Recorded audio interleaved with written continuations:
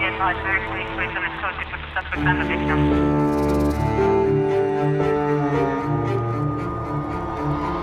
172, no order warrant.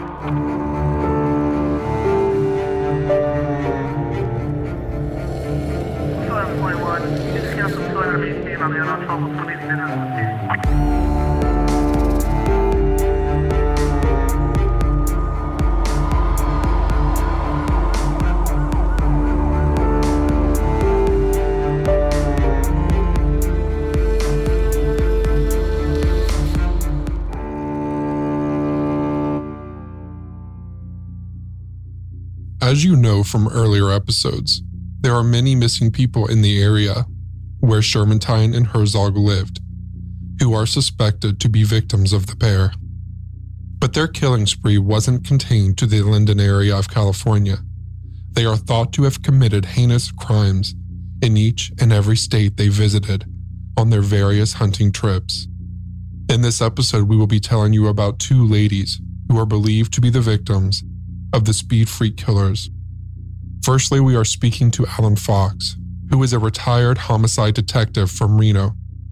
Alan will be telling us about Terri and Fourcher, who went missing in 1996. During his interview, Alan mentions wells being dug in San Joaquin County. We will be telling you more about these in our next episode. We asked Alan to tell us about how he got involved in the speed freak killers case.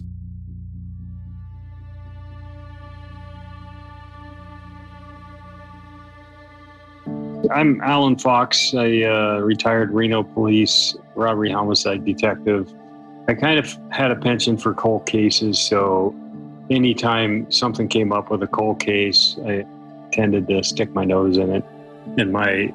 In between certain cases, and when I had opportunities, I would continue to investigate certain cold cases, mainly the ones I found where children were involved. We had 3 murdered children that are currently unsolved in the Reno area. I really went after that, and that was my motivation for going into homicide. But I knew I'd be taking on a large caseload, and I knew that I would have to pretty much investigate a lot of those on my own time. But I did, and I actually helped with the North Las Vegas case because I thought it could be connected to one of ours. Turned out it wasn't. Anytime especially with children, you find a suspect eventually becomes a defendant. There's always more questions that need to be answered that you can't possibly answer. And when it involves children, you wonder how many more they might be responsible for, or what else have they done. And it's the same with certain types of murders.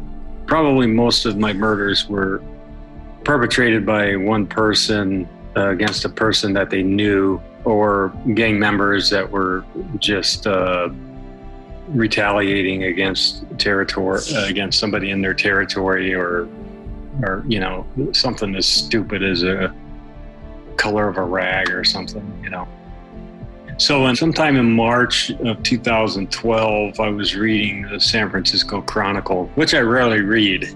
I just happened to have one nearby and was just browsing through it. And I saw the Speed Freak Killers article written by Kevin Fagan. Kevin Fagan is a writer for the San Francisco Chronicle. He covers a lot of murders and a lot of unsolved cases. This particular article that Alan was reading was about remains that had been found in San Joaquin County. Kevin's article mentioned an informant that he had spoken to who used to share a cell with Herzog. The informant claimed that Herzog told him that he and Shermantine had killed people in Utah, Reno, Santa Barbara, and New Mexico. Alan's ears pricked up at the mention of Reno. They didn't have many cold cases, but they had a few. Alan decided to give Kevin a call to find out more.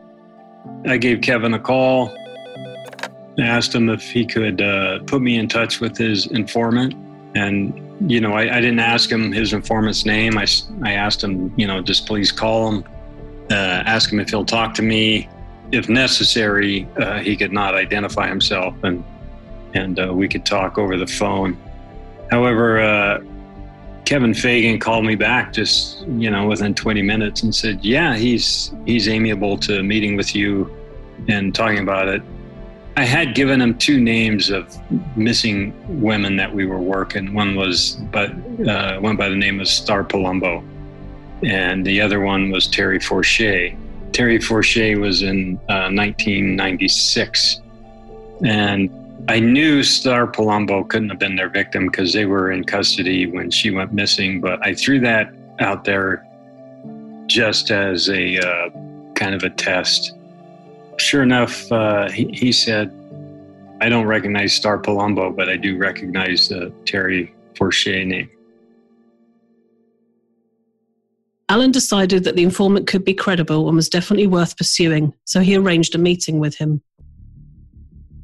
So arranged a meeting, I met with him, and some of the things he told me, they have some credence to them because of the time frame and the fact that we have never found Terri Fourcher.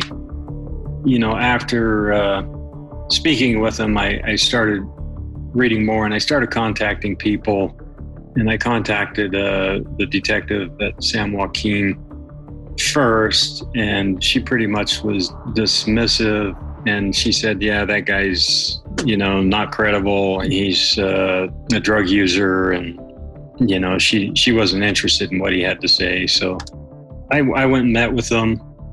He is a convict, and he is a drug user, but there's always some truth within a lot of what those people say. You can't dismiss everything, and sometimes you go down these rabbit holes, and that's the job. You eliminate.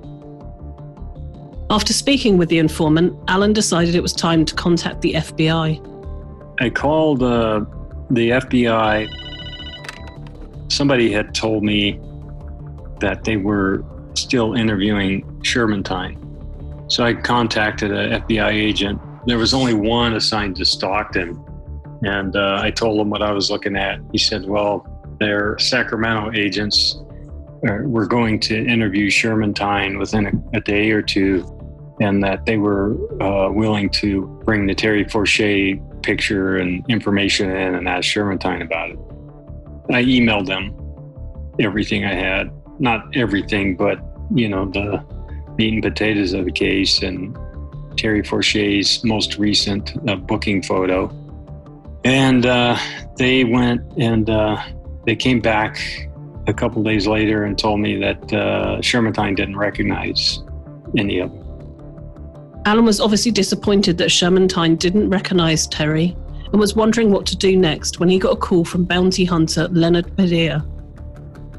At some point, I got a call from Leonard Padilla, and he said Shermantine called him and said, he thought he may have seen Herzog with Terri. As things went on, that became kind of Shermantine's kind of throwdown excuse was Herzog. He knows Herzog did this and this and this.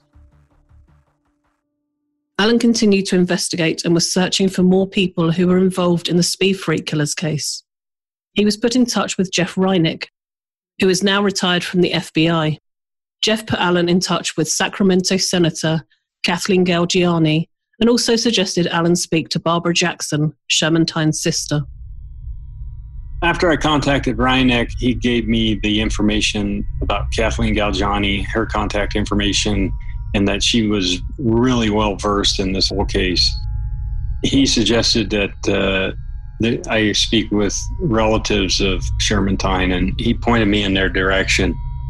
And the day I went to go interview Barbara Jackson, Shermantine's sister, my partner and I were driving down there, and we got a call from Leonard advising that Shermantine had just sent a map, and there was an indication where Terri Fourcher might be.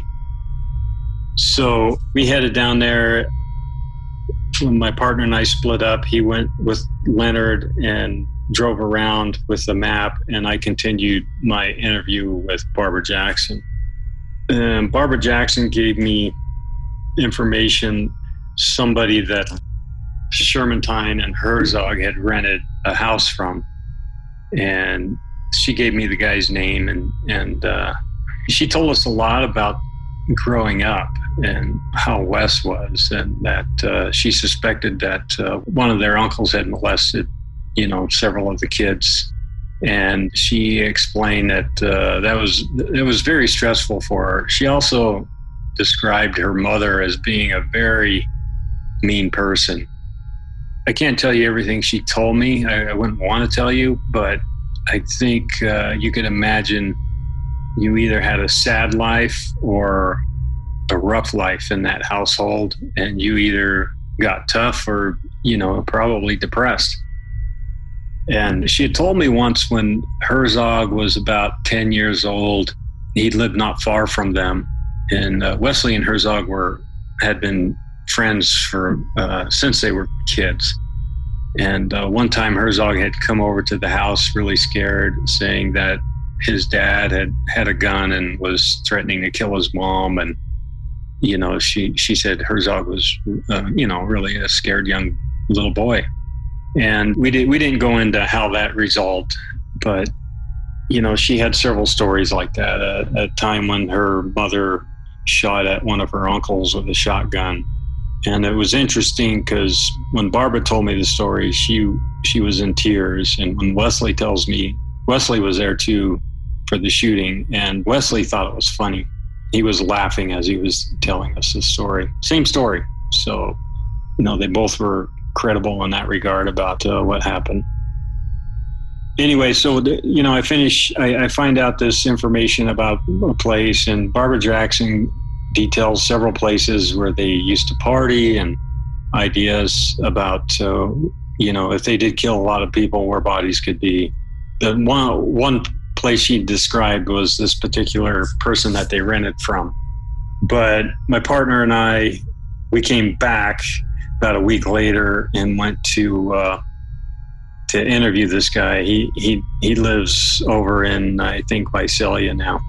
So we drove down to Visalia and we cold hit him. We knocked on his door, and I asked him if he could show us where this property was that he had rented to Shermantine and Herzog. And he said he would. And so the whole time we're talking, and he tells us that he always thought Shermantine was the dominant person in that relationship. And he said when he had that place rented to him, they had dug this huge pit. He described it as being, like 10 feet deep and, 12 or 16 feet square. And they had these huge logs that they had this massive bonfire going in there. And so we drove out, and he showed us the property that he rented to them. He doesn't own it anymore. We knocked on the door, spoke with the residents there. They allowed us, explained who we were, what we were doing. They allowed us to go back into the back area where this guy was going to show us where the pit was, this burning pit. And sure enough, we go back there, and he described, he goes, it was right about here. And then he was surprised. He goes, oh, look, you can still kind of see the outline of it. This is like 20 or 15 years later. He was right. You could see there was a depression, as though over time that soil there had compacted over whatever was in there, which is common with dead bodies. That wasn't the case in this particular case, but a lot of times when a body's been buried for a while, as it decomposes, the weight of the ground kind of compresses it, and so you get a little dip in the ground. After finding the remains of the pit, Alan shared what he knew with Leonard Padilla. Leonard suggested they get a cadaver dog out to the location, and he knew just the person. So I had that information, and Leonard Padilla also knew about this. I shared that information with him, and he had brought out a cadaver dog out to that location, and the dog hit on, indicating that there may be, bodies perhaps in that area. But Leonard assured me he didn't show the dog handler the exact area. He just took him to the property, and he said the dog hit on that area. that the renter had pointed out. Alan was on his way back to Vegas for work, so he let the Reno FBI know about the site and said he would update them more when he was back in the area. The FBI agent that was informed was actually assigned to the Sacramento office, so everyone was updated. The next day, Alan received a call from Stockton FBI, advising him that they had found a potential site for Terri Fourcher's remains. He didn't mention he already knew about it and carried on with what he was working on. When the Stockton FBI discovered Alan had already known about the pit site, they called him back, asking why he didn't mention it, and then the call turned a lot less friendly.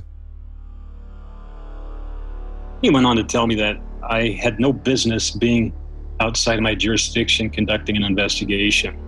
This isn't exactly what I said, but we communicated. I said, you got enough information to start an investigation and you won't. And he said, that doesn't meet the standard of probable cause to start an investigation.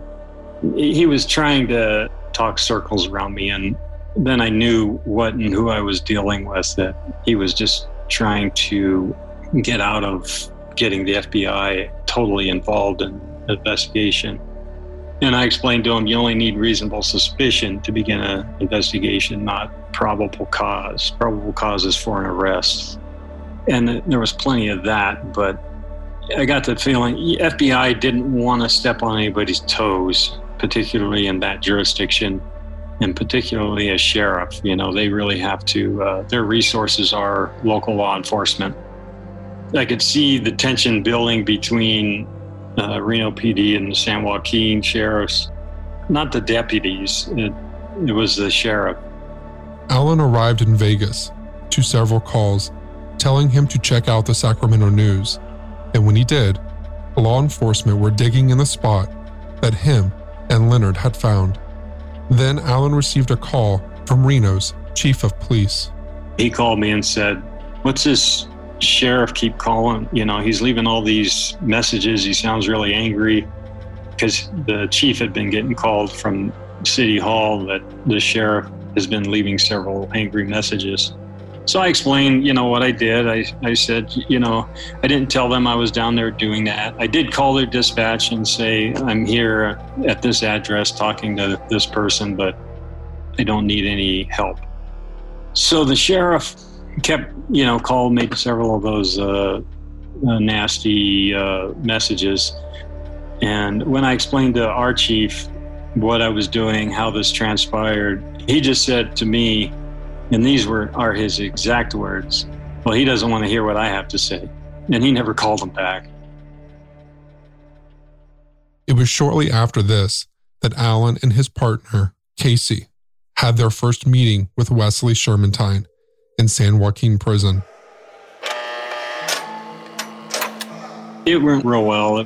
We probably talked to him for about 3 hours. The main thing that stood out with me in that interview was he told me about they dug up the wrong well because there's a pregnant black woman in that well, because Herzog had her wired to a barbed wire fence, and she was pleading for his life, and he was torturing her, and then he shot her in the head with a gun and then dumped her in the well. That stood out. He had some detail about that. He even told me that it was his .357 Magnum. It was a Ruger single action. I think .357 is a Ruger Blackhawk. And he even told me who he sold it to. There's a lot of good information. He told me about the killing of the guy by the roadside who was in his truck. And, of course, he minimizes the reason how it happened. He says, we just stopped to see if he needed help, and he tried to attack us, so we had to kill him. That's very typical. We talked to him for, like I said, about 3 hours. He told us about family life and, his mom and dad, and it was pretty much parallel to what Barbara Jackson had told us about their growing up and things like that.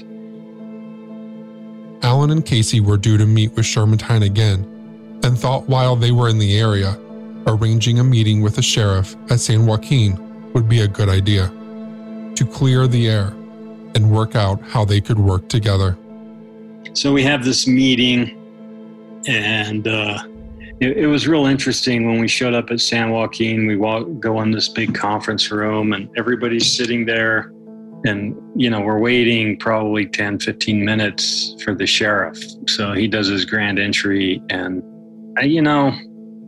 there are things that we can't say publicly about people, but we know them to be true. And as soon as he walked in, I knew exactly who we were dealing with. I've met people like him before. Basically, I felt like I knew him already. And he began with, yelling almost, saying, "This is bullshit. You guys are..." I don't remember exactly what he said, but after he finished his diatribe, he suggested we tell, how we got into this. I don't remember who suggested it or what, but I started, and I laid it all out, how I got involved. And, we've already talked to Shermantine. We're going to go talk to him the following day and things like that. There was, so I did, at the beginning, I did most of the talking, and, I just laid it out exactly how it happened. And then they kind of went around the room, and the Stockton FBI agent, when he started talking, I was embarrassed for him. I mean, he just showed no investigative acumen. He just seemed as angry as a sheriff, and he acted as though he was insulted. Pretty much if they would have set up a task force or invited other agencies who thought they had victims to the speed freak killers, none of this would have happened. And that's what you do when you have other jurisdictions involved. You involve them, and you bring them in, and you work with them. You don't just say, these aren't the droids you're looking for. You can go. We asked Alan how Terri Fourcher's case stands today. To this day, I don't know if Terri Fourcher is in San Joaquin, but I haven't had any information that led me away from that yet. There are other avenues to investigate, but that's what doing investigative work is. You go down rabbit holes until you check the whole hole and you're done. Then you go on to the next one. And we looked at other things besides San Joaquin, but this is something that we couldn't eliminate at all. And then when we interview Shermantine, he tells us the last time they were in Reno, it was sometime around the summer of 1996, which was when Terri Fourcher was last seen. During the course of the investigation, Alan felt that he was impeded by the sheriff in San Joaquin County. In fact, he was contacted by a detective, Kevin Atkins, from Hayward Police Department, who also had issues in a case that he was investigating. There was Detective Kevin from Hayward Police Department was investigating Michaela Garrett. I believe she was a child who has been missing, and she was last seen somewhere around a 7-Eleven store, I believe it was, with her bicycle. And so Kevin contacted me, and we began talking, and I told him about some of the issues I had with San Joaquin, and he explained he was having the similar issues. We have heard before that San Joaquin seems to have an unusually high number of cold cases. We asked Alan if he thinks the new sheriff, Pat Withrow, will try and actively work to resolve some of these cases. Yeah, I do. I feel bad for San Joaquin because there's not a lot of money for cold cases. San Joaquin, I believe, has like 200 or more cold cases. So, when you have that many, you start going after information as it comes in, and then you get detracted from certain cases. And, they might go at Shermantine full bore, but then a lower hanging fruit shows up, and then they go after that for a while. Then you never get anything done. Problem with homicide detectives across the country is every morning you come in, you look at your desk, and you go, You just have so much to do that, you have to stop staring at the computer and get busy because you're just so overwhelmed at times. Alan wanted to share his final thought.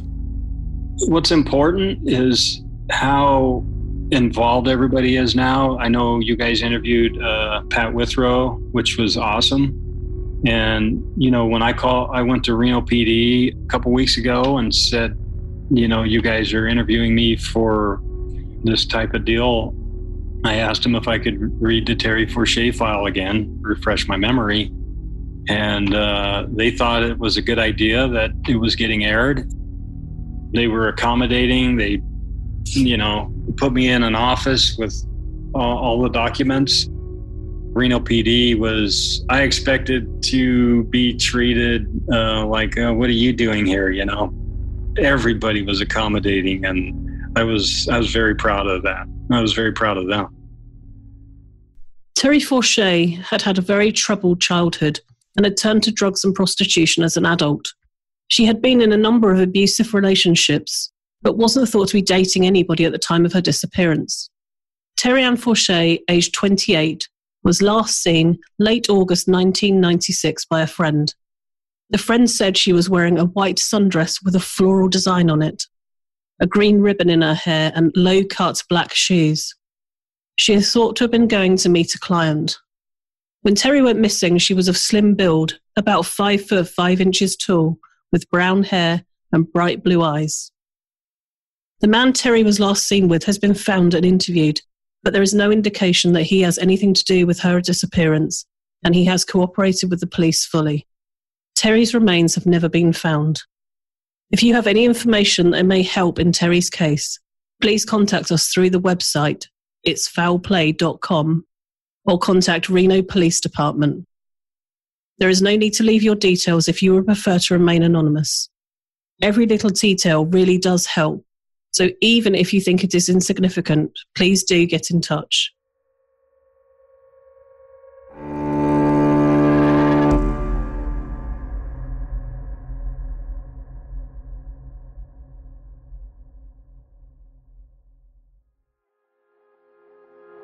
Foul Play is brought to you by Best Fiends. We release a new episode in our series every other week, so I have to ask, what in the world is there to do while you're waiting for our next episode to drop?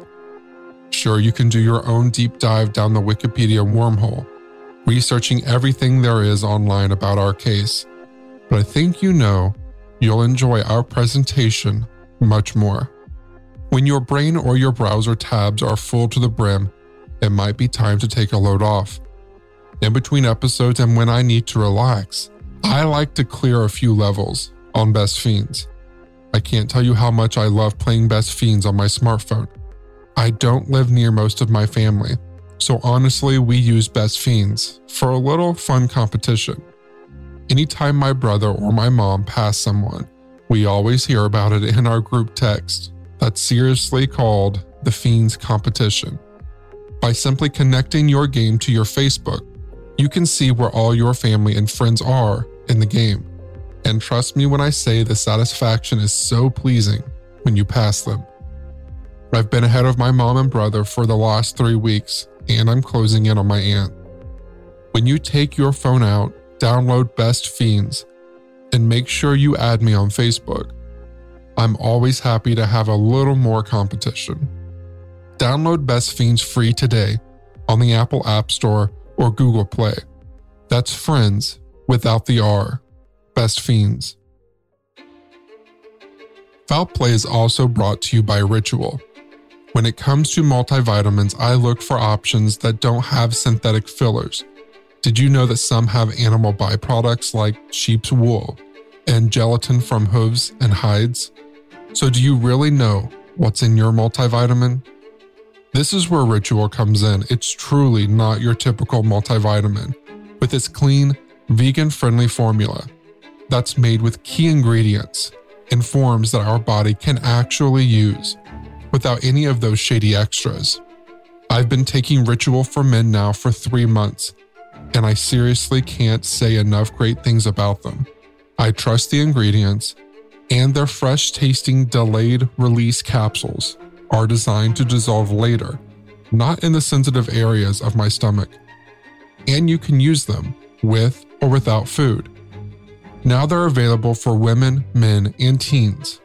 Ritual multivitamins are specifically developed to help support different life stages.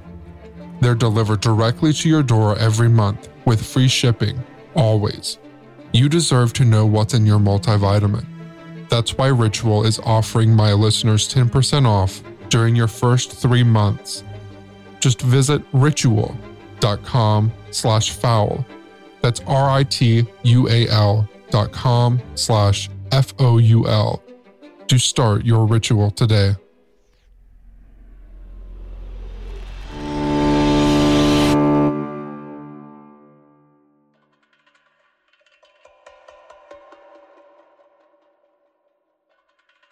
Our second case is that of Tracy Diane Melton.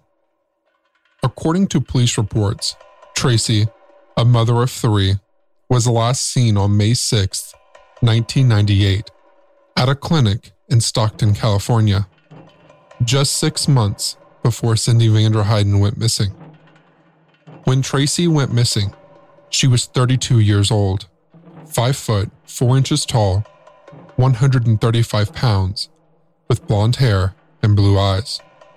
Her friends and family said that she would normally wear blue jeans, t-shirts, and hiking-style boots. Her sister Sharon described in an interview with HuffPost how no one could find her, that they had called the authorities but were told that she was an adult, so they had to just wait and see. Sharon said that Tracy's children, aged 11, 7, and 6, were distraught. They were too young to understand what happened. The family carried out searches and asked the media for help, but nothing happened, and they got no answers. Sharon went on to say, "I can't even describe what it was like. It was a never-ending torture. Every day, I woke up and wondered what happened to her." In 2003, a roadside crew found what they believed to be a human femur near a highway in Stockton. They reported their findings to the relevant authorities, and the bone was passed to the California Department of Justice to be analyzed. Around the same time, Sharon was contacted and was asked to provide a DNA sample. She was told that they wanted to put the details on a national database to give them the best chance of finding her sister. Tracy was missing for 14 years before the family got any answers.